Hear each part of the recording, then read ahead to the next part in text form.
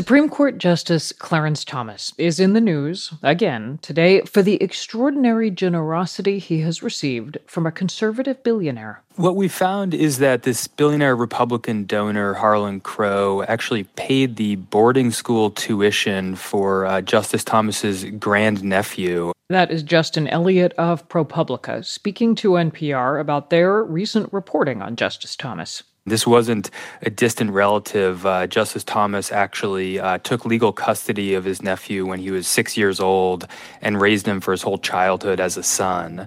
And Crow actually paid his school tuition. In addition to the school tuition, over more than 2 decades, Thomas has accepted what could add up to millions of dollars in gifts from Crow, in the form of lavish vacations, a rent-free home for his mother, and the occasional ride on private jets. Thomas, though, is not the only justice under scrutiny. Over the weekend, Politico reported that Justice Neil Gorsuch sold property to the head of a major law firm just days after his Senate confirmation hearing. That firm has since had 22 cases before the Supreme Court. Even Chief Justice John Roberts has faced heat. Business Insider reported that Roberts' wife made more than $10 million in commissions from elite law firms. All this has eroded trust and confidence in the court, in the eyes of the public as well as some lawmakers. This meeting of the Senate Judiciary Committee will come to order. Earlier this week, the Senate Judiciary Committee held a hearing on Supreme Court ethics. During that hearing, and this should come as a surprise to no one, divisions along partisan lines were on display. Here's the Democratic chairman, Dick Durbin. It is critical to our democracy that the American people have confidence that judges cannot be bought or influenced, and that they are serving the public interest, not their own personal interest. And then here's the ranking Republican on the committee, Lindsey Graham. We can talk about ethics, and that's great, but we're also going to talk about today of a concentrated effort by the left to delegitimize this court and to cherry-pick examples to make a point. Consider this. Revelations about the private dealings of Supreme Court justices are shaking the already fragile public confidence in the institution. After the break, we'll hear from one lawmaker who wants Congress to take action. From NPR, I'm Mary Louise Kelly. It's Thursday, May 4th. It's Consider This from NPR. Trust in the Supreme Court is at a historic low. That is according to an NPR PBS NewsHour Marist poll, which found that 62% of Americans have little to no confidence in the Supreme Court.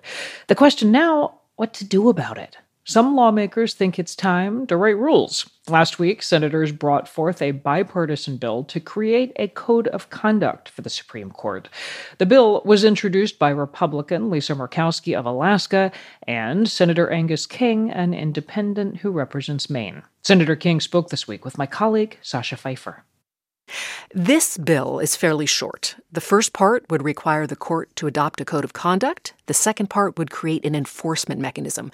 On the first part, what would a code of conduct for the Supreme Court look like? Well, that's an easy question because there's already a code of conduct for every other judge in the federal system, not to mention every judge in the state system. So let's say there are 10,000 judges in the country. I don't know what the real number is, but the situation we have now is that 9,991 of them have a code of conduct and 9 don't. So A, it's easy to say what it would look like, and B, it shouldn't be a great chore to draft it. So nothing specific required for a Supreme Court justice? It could essentially be identical for the lower for what the lower courts abide by? Absolutely. And the heart of it, the heart of any judicial canon of ethic is that a judge must avoid impropriety and should avoid the appearance of impropriety.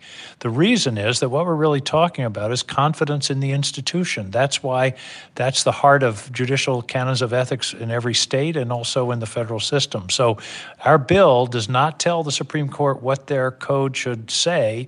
It just says do it and tell us what it is so that the public has a benchmark by which they can judge whether the conduct of the justices is living up to the standards that they themselves establish. The second part of the bill is enforcement of the code. How would the bill ensure that the code of ethics is followed? The second part of the bill would have an individual appointed by the court whose job it would be to investigate complaints or allegations of wrongdoing or violations of the code and make public their determination. This is all about trying to restore confidence in the court. The court has no army, they have no police force. Their authority is based upon public confidence and trust, which right now, unfortunately, is at an all-time low. We spoke recently with a professor of judicial ethics, Charles Jay, and he described the bill's enforcement mechanism as weak. Here's part of what he said. The way the bill is drafted, it does not have real teeth. It really calls upon the Chief Justice to do some reporting. It authorizes investigations, but it doesn't require sanctions and suspensions and so on. Senator King, how do you feel about that skepticism about the enforcement? I think I understand the skepticism, but we run straightforwardly into the Constitution and separation of powers. The Constitution says justices are there on good behavior, but basically that means a lifetime term. So I understand what he's saying, but we're trying to steer a narrow path here between efficacy and constitutionality. Because you're saying that the legislative branch has a limited ability to police what the judicial branch does, and you're trying to stay within those bounds? Exactly. And again, I think the heart of this is transparency, is having the court tell the public, here's the code of conduct we expect to live by, and then if there are questions that arise, here's the resolution of those issues. I don't think we have to put in sanctions. I would hope that the court themselves would understand how important this is, and that it's reflective of their moral authority. And remember, Sasha, these are people that are appointed for life, and they have some of the greatest power of anybody in our entire governmental system. They're not elected. They're not accountable in any sense. So to ask them or suggest or propose to them and to put into place a code of ethics that the public can see and understand, it seems to me is a minimal response. And to be honest, they should do this themselves. They should take the hint. Don't make us pass a bill. Just do it.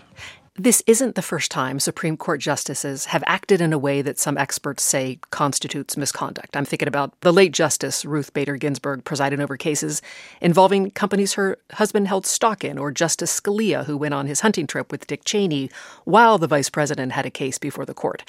So considering that history, why push for a judicial ethics code now? I'd be disingenuous if I didn't say that the recent revelations, particularly about Justice Thomas and the gifts that he accepted from a donor, which were extraordinary, didn't raise this issue to a higher level of visibility and basically underline the importance of doing something like this. But because Thomas and Gorsuch are conservative justices, not surprisingly, this bill has quickly become politicized. Mitch McConnell, the Republican senator, says Democrats are trying to damage reputations of justices. And then Republican Senator Lindsey Graham says it's focusing on conservatives, not liberal justices. Here's part of what Graham said. I'd like you to address this. I'm just saying there's a very selective outrage here. And from our point of view on this side of the aisle, we're going to push back as hard as we can and tell the American people the truth about what's going on here. This is not about making the court better. This is about destroying a conservative court. It will not work. Well, with all due respect to my friend Lindsey, that's utter nonsense. It's certainly not the case in my case. And here's an interesting little fact. Dick Durbin, in fact, wrote the court about a code of ethics, as you know, last week. But he also did so in, I think, February of 2012 when Barack Obama was president on the same issue. So it's not as if what's going on now is attack on any particular justices. Also, what we're proposing isn't retroactive. It has nothing to do with Justice Thomas or Gorsuch or anybody else. It's forward-looking, and it says in the future, here's what you establish what the standards are and live up to them. Still, given that very negative Republican response, how likely do you think you are to get the 60 votes needed for this bill to pass? Well, I think it's tougher than I thought it was going to be. Frankly, I thought this was going to be an easy bipartisan bill because we're not prescribing the code. It's not prescriptive. It's forward-looking, not retroactive. I was frankly surprised that Mitch McConnell went to the floor and said we're not going to do anything along these lines. And obviously, at the hearing this week, the Republicans linked arms and said we're not going to do anything. I don't understand understand it, really. That I guess my my response is to cite Shakespeare. Methinks they doth protest too much. This is common sense, and I think the American people understand that. Independent Senator Angus King of Maine, speaking with NPR's Sasha Pfeiffer. It's Consider This from NPR. I'm Mary Louise Kelly.